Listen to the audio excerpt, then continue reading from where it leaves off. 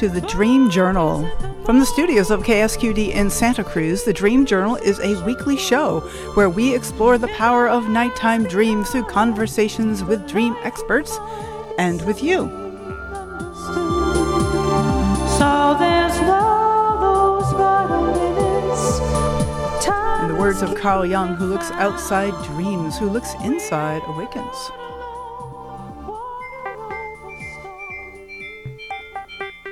Today's music is called Equinoxes, after Jean-Michel Jarre. Is reality actually a kind of theater which we make up along the way?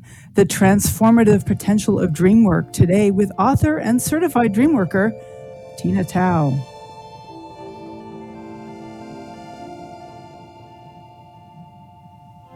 I'm your host, Catherine Bell of Experiential Dreamwork, and welcome to the Dream Journal.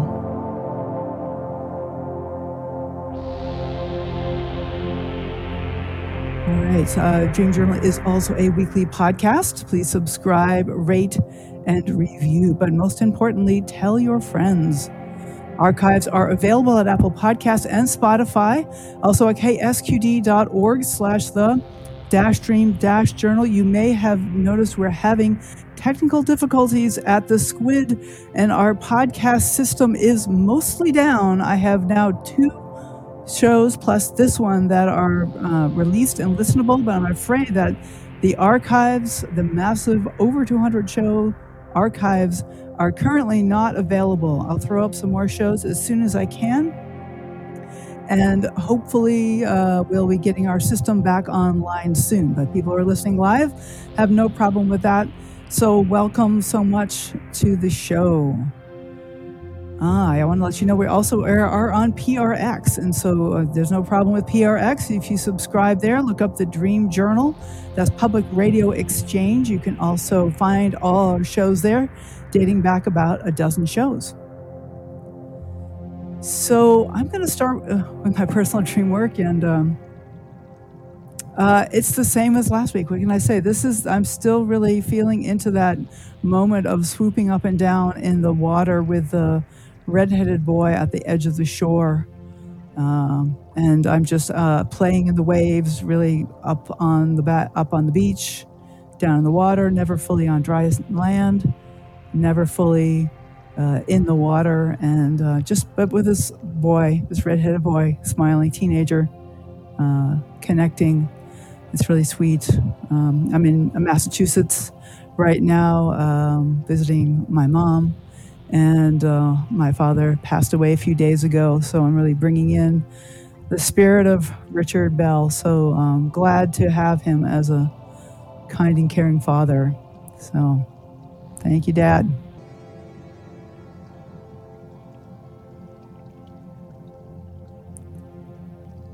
Tina Tao is an adventurer. She is a writer and dream worker. She lives in Portland, Oregon.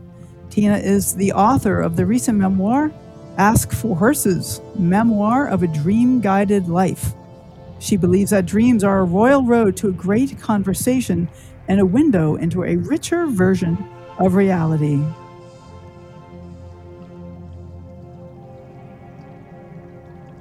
And her webpage is tinatao.com. Tao is spelled T-A-U. tinatao.com to find out all about our guests.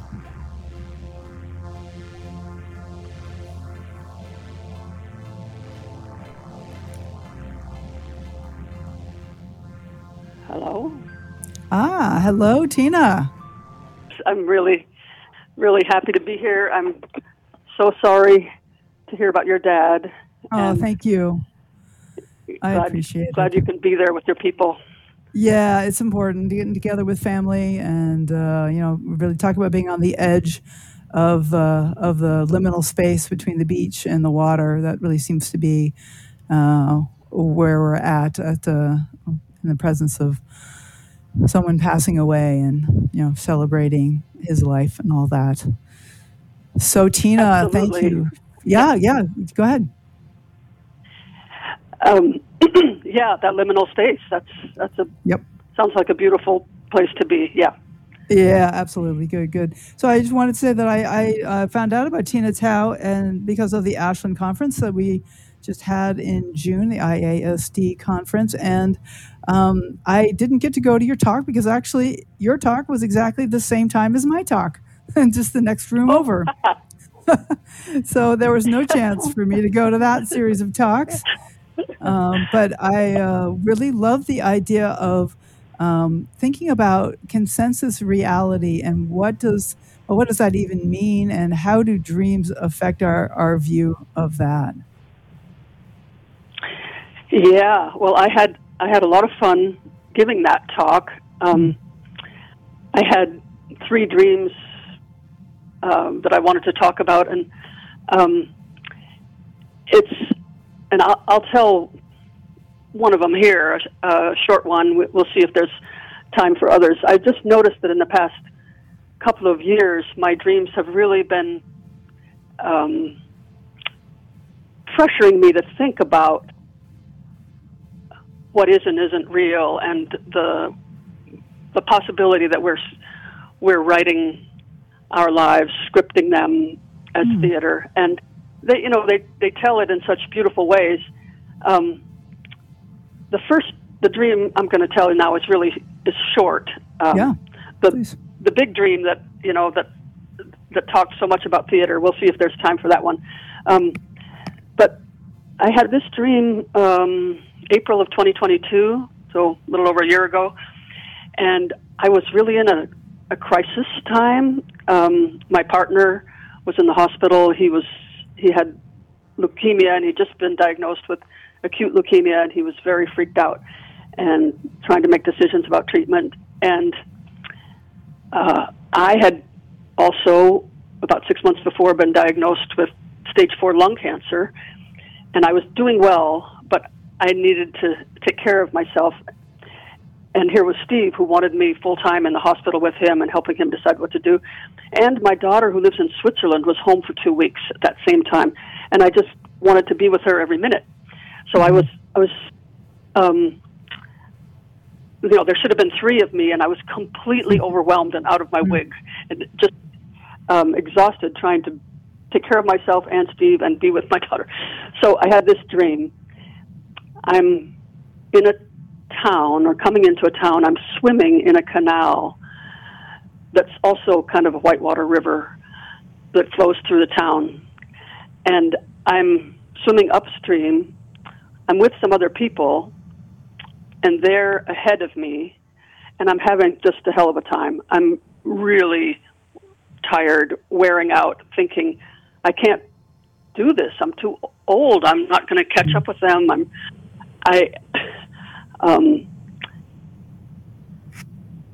It's too much. And then all of a sudden, for no reason that I could see, stood up. And the water was only about a foot deep, 14 inches deep, something like that. Yeah. And I could easily walk. And I could even get out of the canal and walk along on the towpath on the side, which I did, and I walked into town, and I met up with the people I'd been following, and that's the dream. And it was, it was full of messages. I call it stand up.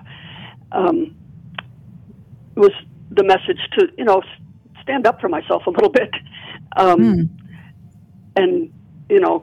claim what I wanted to do, not just thinking about what everybody else in the story needed me to do.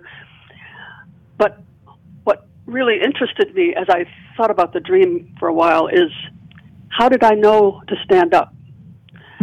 Oh, yeah. Like on some level, I must have known that it was shallow. And it's like I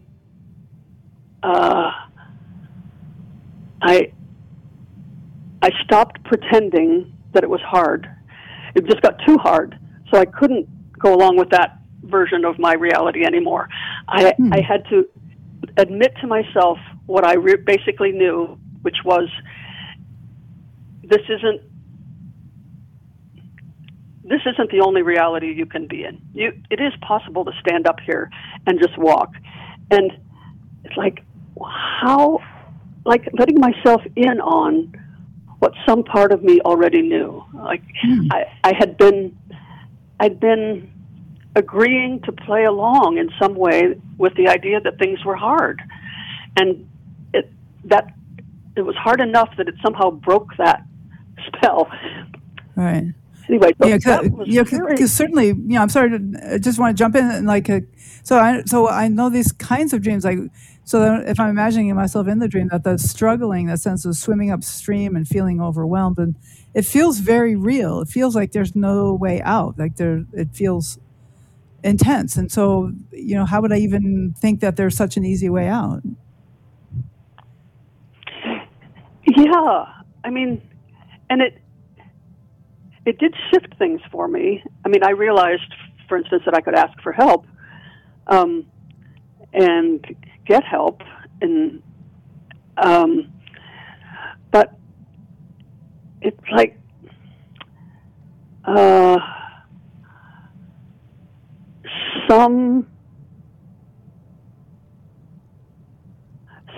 some part of me that the dream was aware of said, okay, it's not what you think.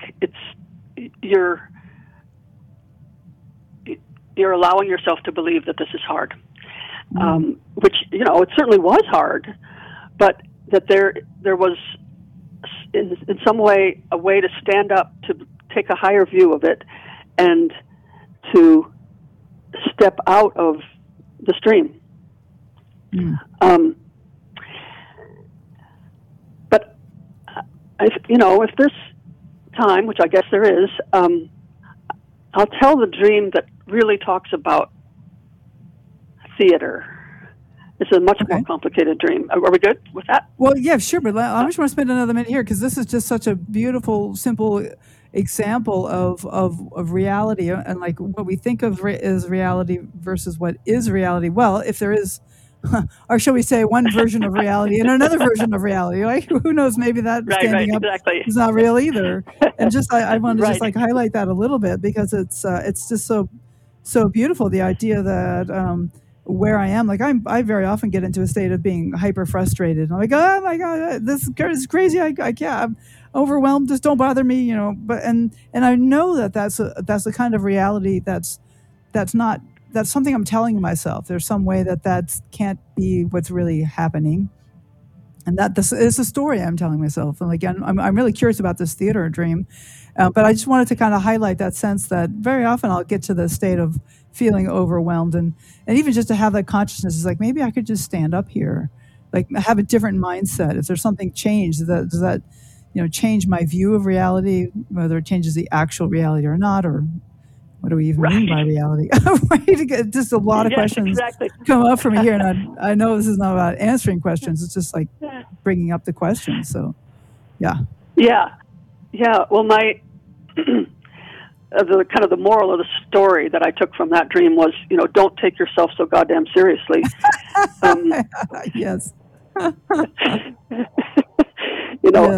keep asking myself the question, which I often do. So what would it mean to stand up here, in this moment? How would that look?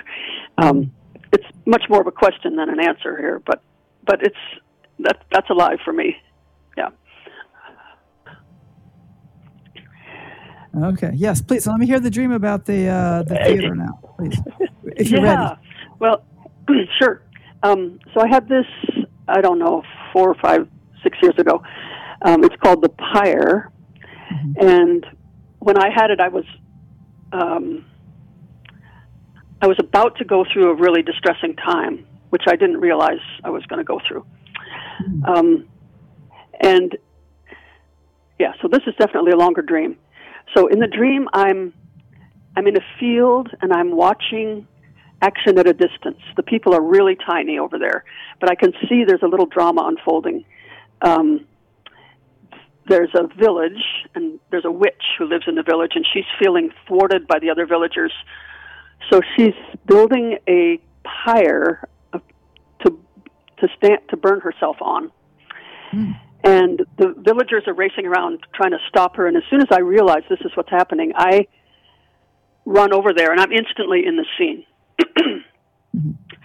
And I see her pyre. The base of it is this cube of compressed living animals, horses, cows, pigs, and they're all smashed together into this cube about 20 foot cubic, like that. And on top of that, she's got this little driftwood hut, and she's going to stand on top of the whole thing and burn it all up. And so I run over and I start to extract animals from the cube, just the young ones, a foal and a little piglet and so on. And my idea is that I'll be destabilizing her structure, and because I'm pulling stuff out of it, and it'll fall over and it won't work. But so I'm pulling these animals out, and I'm turning around, putting them in a pond behind me, and over my shoulder I see this tower of flame. So she's done it. My work didn't make any difference at all. So that's very intense, terrifying. And then the next scene, I mean, it morphs then into this scene of like a battlefield or a blasted heath, a battlefield after the battle. And there's this huge black bird, maybe 80, 90 feet across, that's with a white skeleton head. It's hanging over the field like the bird of death. And the whole scene is like ashes and, King Lear out on the moor. It's terrible. Wow, yeah. And I'm standing there with my boyfriend, and I'm trying to get him to notice this bird. And as I look at the bird, after a while, I realize there are wires on the wings that go up into the sky. And I realized that the wings are made of cloth, black cloth, which I'm sure at first it was a living bird, and the wings were flesh, like a bat. But at this moment, the wings are black cloth, and the wires going up, and I'm thinking, oh my God, it's a puppet. It's some huge puppet. Well, who's big enough to run that puppet? I ask myself. This is the key question in the dream. And God, my next question. And as I ask that question, the bird, it's like a stage set or something. The bird turns inside out. The wires, it becomes a ship. And the black wings turn white, and they become the canvas sails of a tall ship, and the wires on the wings become the rigging. And here's this ship now, full-size ship, but it's on a stage. It's like HMS Pinafore, if a performance of that or something. And on the deck is the Queen, and there are flags flying, and the sun is shining, and there's a band playing, and I'm standing on the ground with these little animals still in the pond behind me, and I'm looking up at the Queen and this whole scene, which has been transformed from disaster and tragedy into shining joy. And I think, no, I'm informed, an invisible voice says, this whole thing happened, the whole burning of the witch, the bird, and everything, because someone wanted to see the Queen. Okay, so that's the end of the dream. Okay. And, lots in my life happened that the dream helped to make sense of. But again, as I thought about it more over time, I thought, that dream was all in the language of theater. The opening scene, there's a drama unfolding. And I'm the audience at first. I'm big at first. You might want to say, big enough to run that puppet, right? I'm huge, because I'm seeing this action in the distance of these tiny little people. Okay, but I forgot all along when I was thinking about this dream, how big I was at the beginning. I shrank myself to get into the story. I raced over there. Okay, so there's that. There's a 3-act nature of the thing. Very vivid, the witch, the blackbird, and then the joyful ending. There's all these references to theater. The King Lear HMS Pinafore, the stage, the sort of stage scenery feeling of the bird turning inside out and becoming a ship. The fact that the part of the ship is still in the wings, and then the whole puppet thing. And the dream was so I was really interested. Okay, so the dream is really insistent about the theater imagery of this story, and kind of framing the crisis I was about to go through in this way. Like, you have set this up. But the question that the dream revolves around is, who's big enough to run that puppet anyway? Okay, yeah. And because that's the moment when I ask that, the bird turns into the ship. And so that's what the dream wants me to think about. I think, who is big enough to run that puppet? So that, that's like 300 feet high, somebody who's big enough to run that puppet. So it's been encouraging me to think, well, who am I really? Am I big enough to run that puppet? Am I big enough? Okay. Yeah. And what would it mean to be that? I mean, I totally identify with the person who's trying to save the little animals, but the ending thing that the voice told me in the dream. So this all happened because somebody wanted to see the Queen.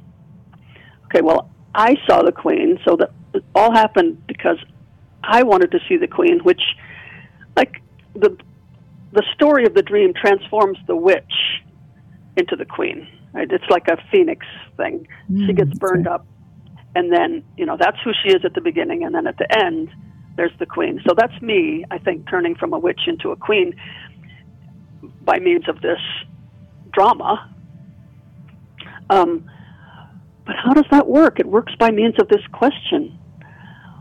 By noticing that there are wires on the wings of our catastrophe. That when you notice the wires and you ask the question, you begin to wonder, everything changes. It's like that moment when I stand up in the stream, right? Things look entirely different. Right, and again, it's right. Not, right. Yeah.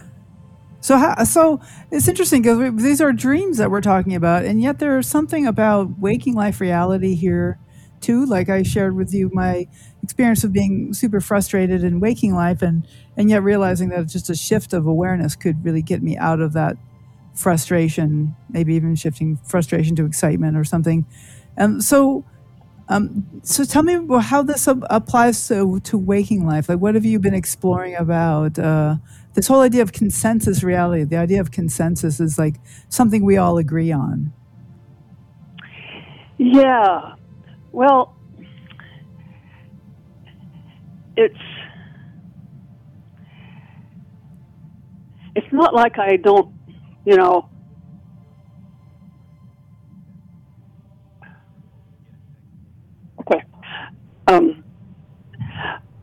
Okay, it's not like I don't participate in consensus reality, or it doesn't still feel very real, but it's I have a looser grip on it, right? It's not like I believe in it so completely. I'm more likely to be amused and wonder and think, okay, this thing that I am inclined to take seriously, I wonder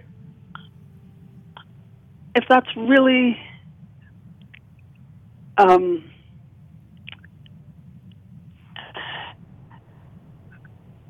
really true, or if there's some freedom here that I'm not seeing. It's like I'm not quite as pulled in or drawn in. I'm more likely to be able to wonder or to laugh.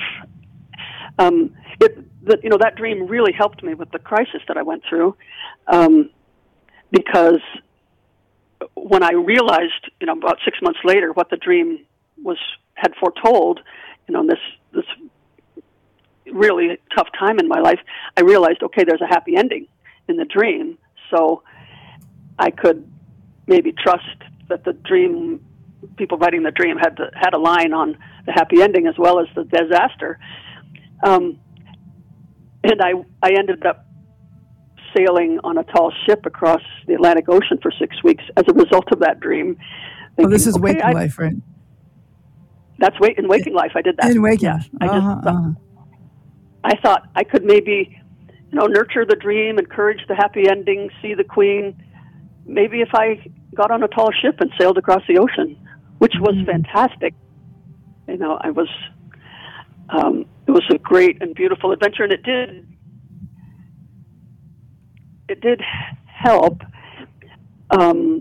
with my grief. But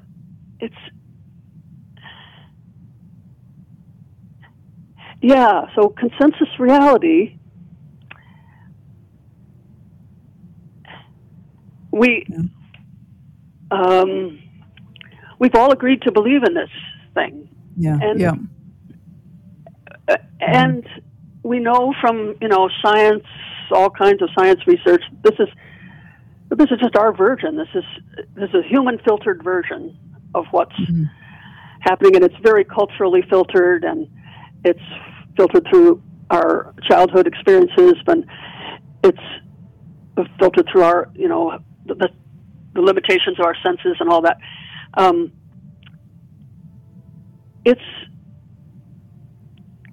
But it's hard to, step outside that and not take it so seriously. But it's wonderful to shake it a little. And I do feel my dreams over the years, some lucid dreams and so on, just have given me the sense that I'm being instructed to loosen up, lighten up, look further. Sometimes I think of myself as like Harold and the Purple Crayon books. Oh yeah, I remember those. He walks along with his purple crayon and he creates the world as he goes, and he gets into trouble, and his hand wobbles, and then he builds himself a ship, and he finds his way home, all by using this crayon. It's like I'm aware that I'm like that. I'm kind of like Harold. Right. I love that. That book. I totally remember that. So I want to let you know, Tina, that we have somebody on the phone. We have, is it Greg or Gary on the phone?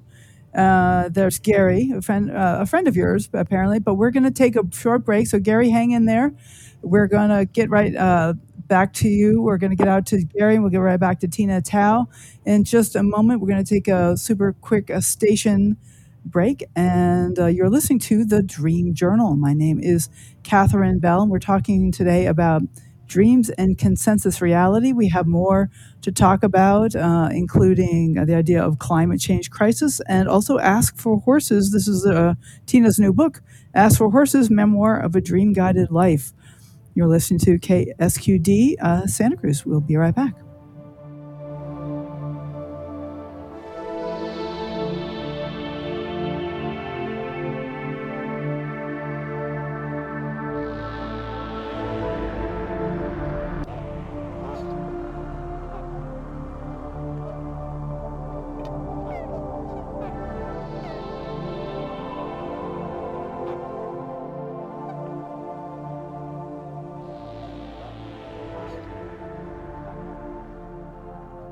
Okay, welcome back to The Dream Journal. I want to let you know that next week we will be speaking to David Selak, all the way from Australia.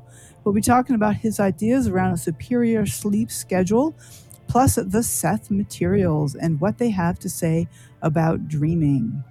So my name is Catherine Bell. You're listening to The Dream Journal. We're talking about consensus reality with Tina Tao. So we also have a phone caller. So let's go ahead and open up the line to Gary, also from Oregon. So hello, Gary. Hello. Hi, Catherine. Hi, Tina. Hi, Gary. Excellent. Thanks for calling. Yeah, thank you. Hey, thanks for doing this show and sharing the good news of what's possible and bringing our dreaming reality to waking reality. Yeah, what's been your experience, Gary? What's on your mind?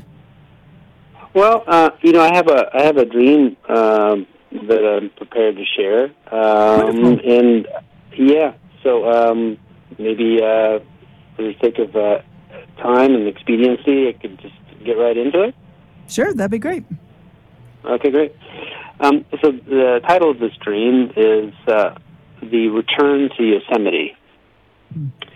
So I'm driving in Northern California when the dream opens, and it's these wild and fantastic roads that are more like a roller coaster than roads, but in the kind of in the laws of the universe of this dream, it all seems quite normal. These very exaggerated banking turns and kind of these very rolling hills with steep inclines and declines, and it's so beautiful. I'm just as I drive, I'm just in awe of the beauty, and I'm aware that I'm driving along both the coast, and I'm also know that I'm near Yosemite. So it's just an interesting reality about this dream, and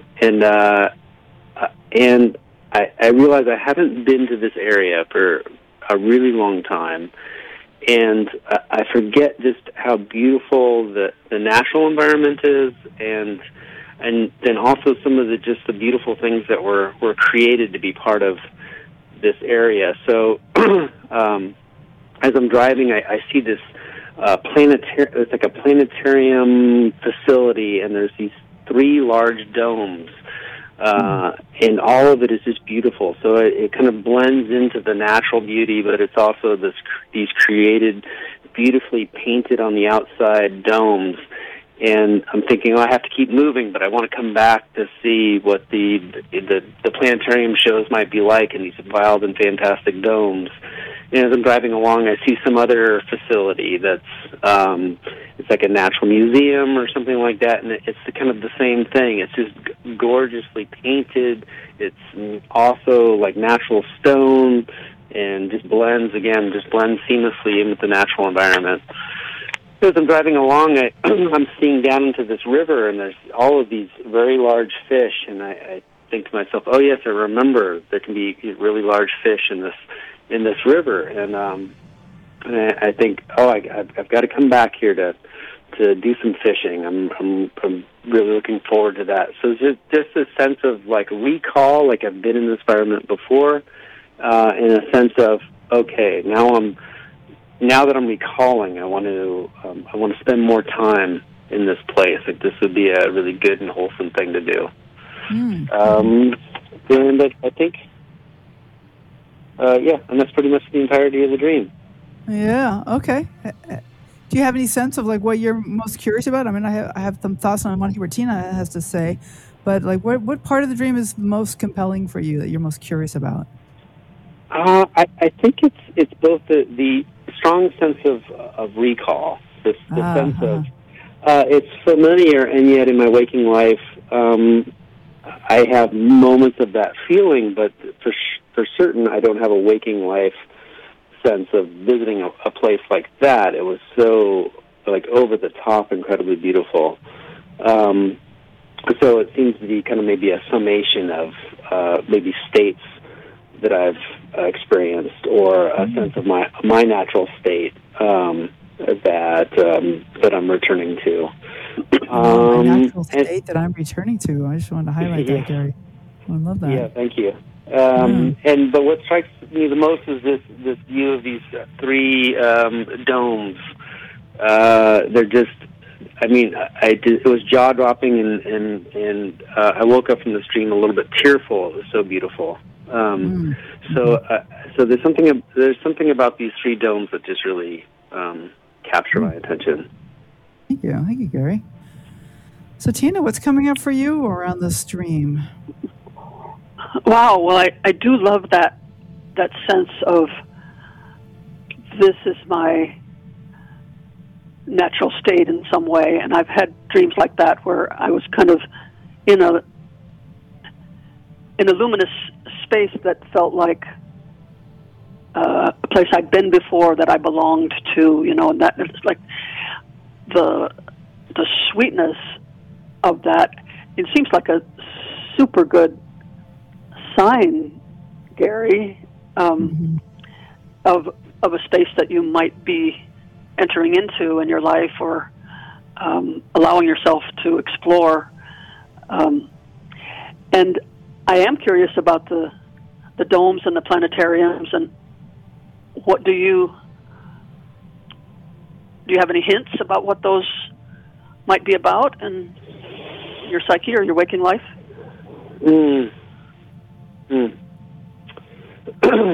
I think there's this.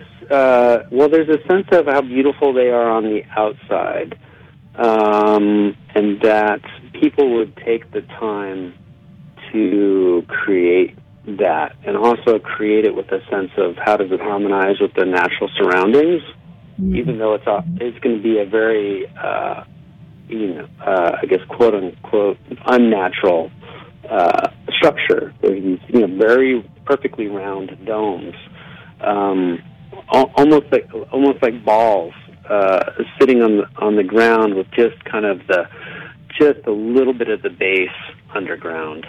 They're almost spherical, sitting on the surface, but that people are able to pull that off, and that inside is this kind of going to be some exploration of the vastness of the cosmos.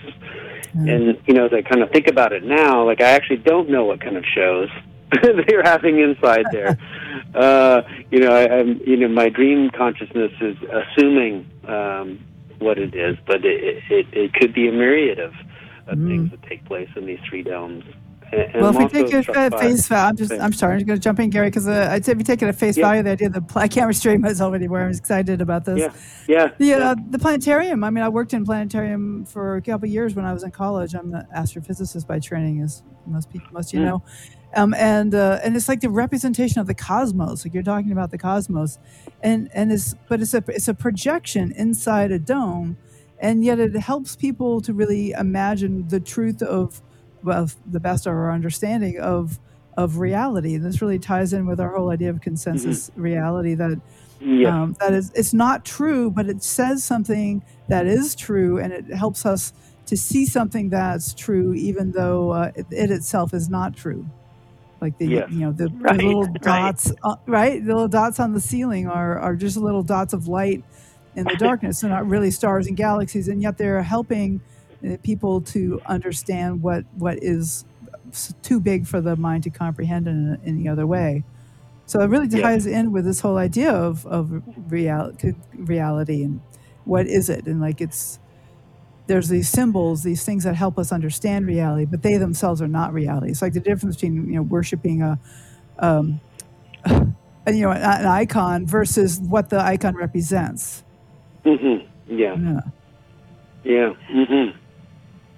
Yeah. Oh, I love that, Catherine.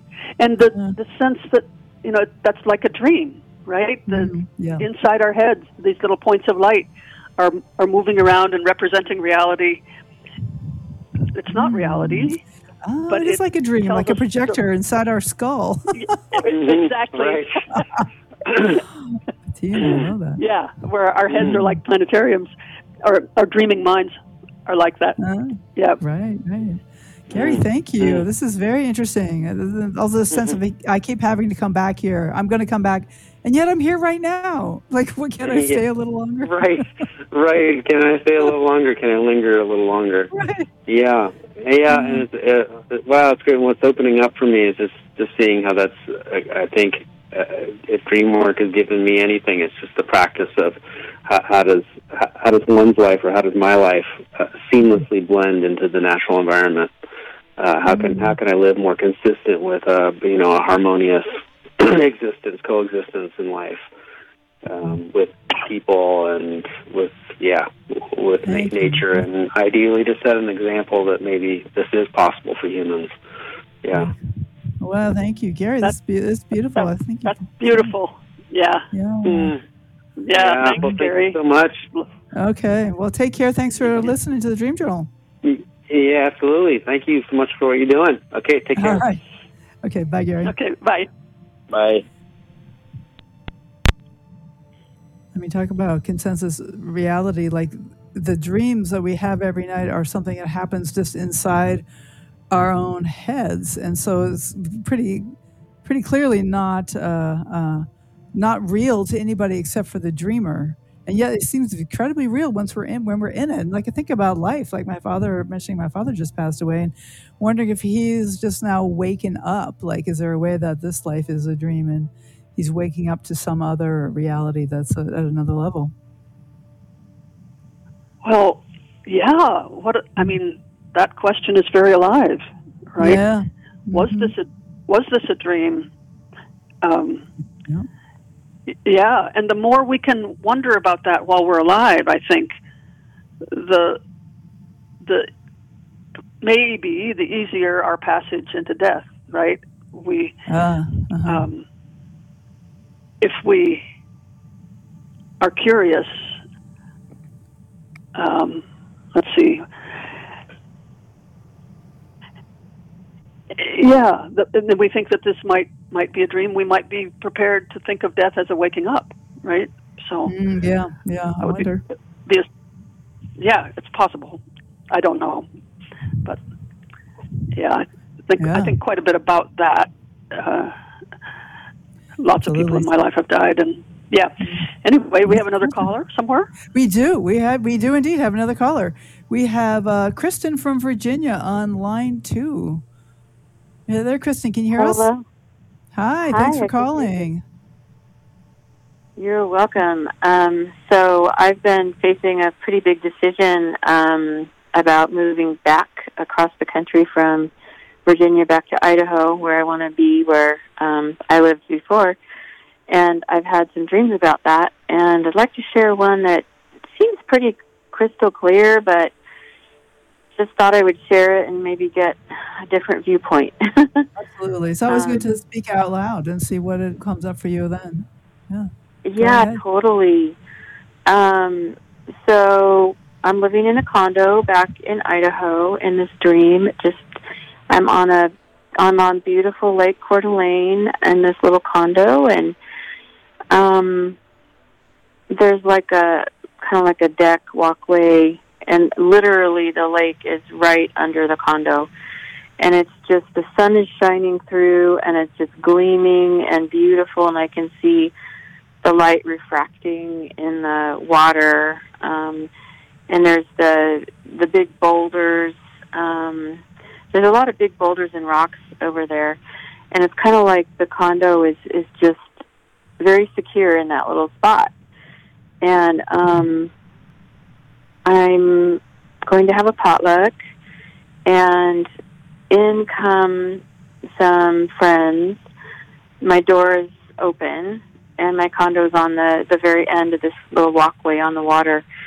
And they're coming in to share in this potluck with me. And one of them is my friend Julie, who's the music director at Unity Church, where I used to go in Idaho. And she has a dish of food in her hands that she's carrying.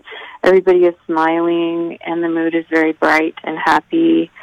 And the funny thing is in my dream, I'm still married to my ex-husband, who still lives over that way. And he's walking out the door as people are coming in the door. And I think the house inside is kind of bright, like light yellows and whites. It's very cheerful and open. I've been divorced from him since 2011, and I keep dreaming that we're still married, which to me is kind of frustrating because I feel like I'm over it, and I don't know why I keep dreaming that I'm still married to him. But anyway, he's leaving out the front door, and the funny thing is that the frame around the door is very like black lacquer paint around it. And it's just such a contrast with the pale yellow and the white in the house.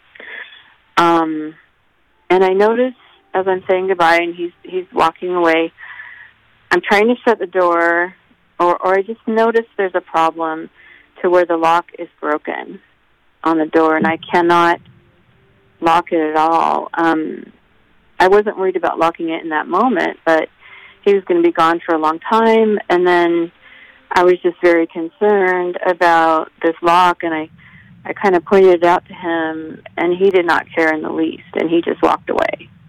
And that was it. Okay. Yeah, I was just curious what is the jumps out at you now after sharing this? Are there feelings in the dream that that kind of came up as you were sharing?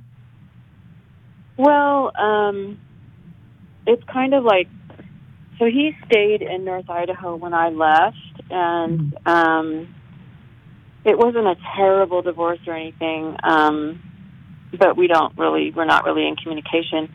And I guess I'm a little bit concerned about going back to that area, because usually the women in my family, whenever they get divorced, they move like a state away or 2 or 3 states away from the other person. And I didn't need to do that for safety or anything, but I'm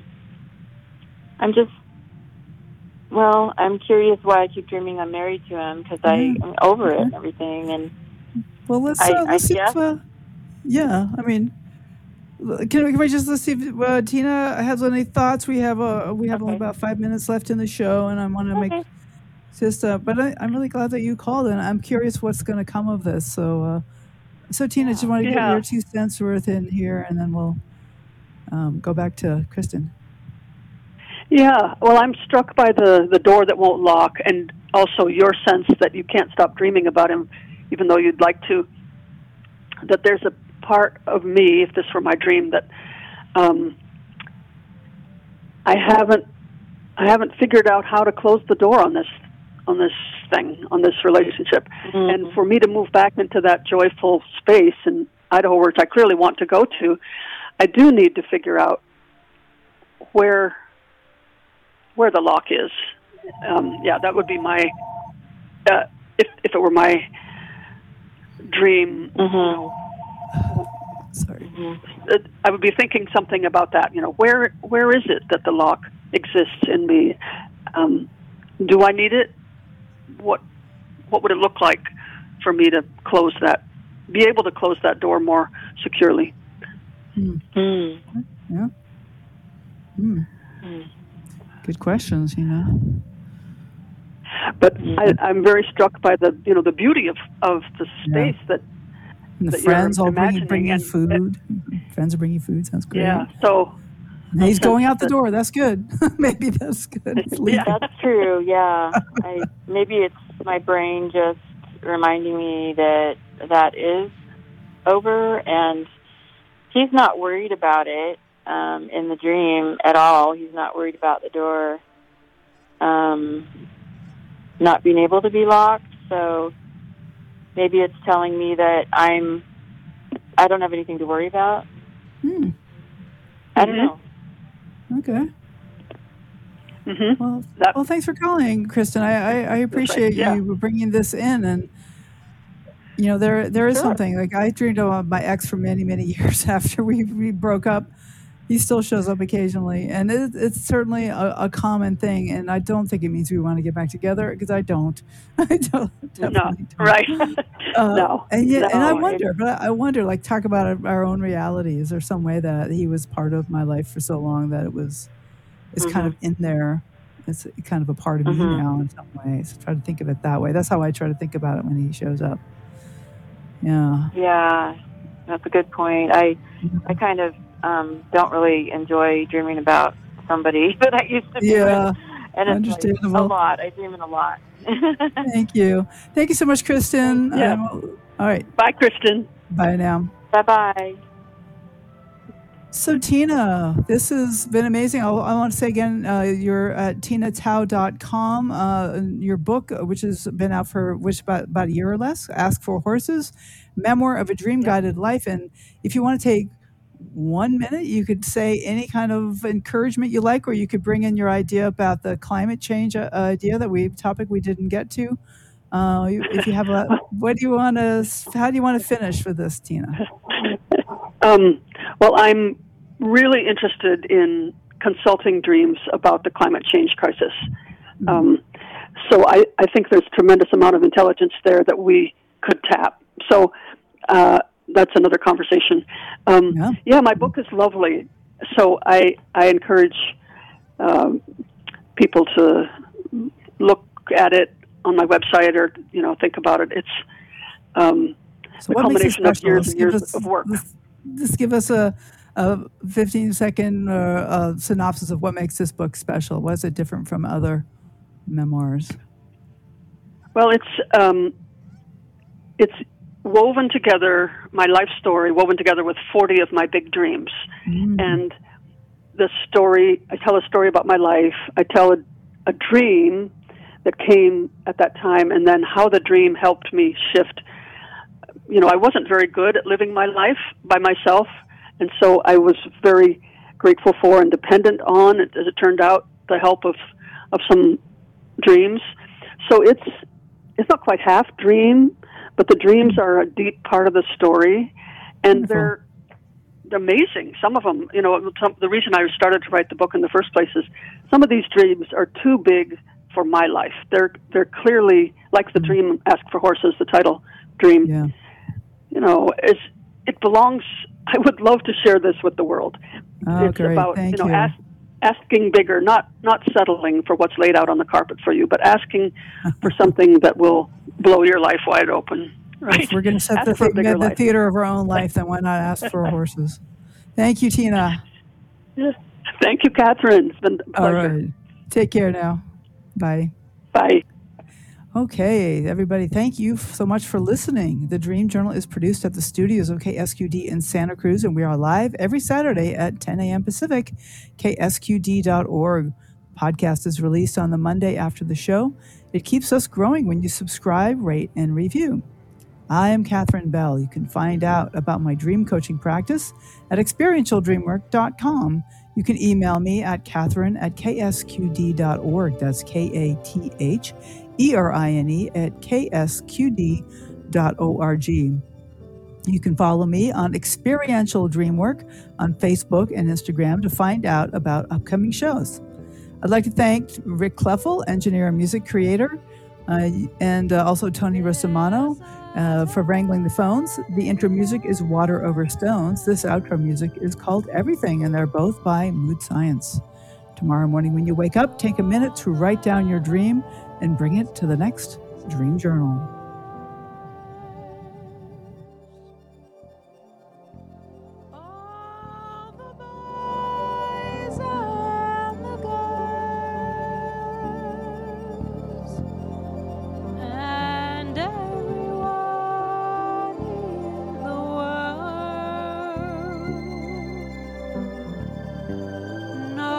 That so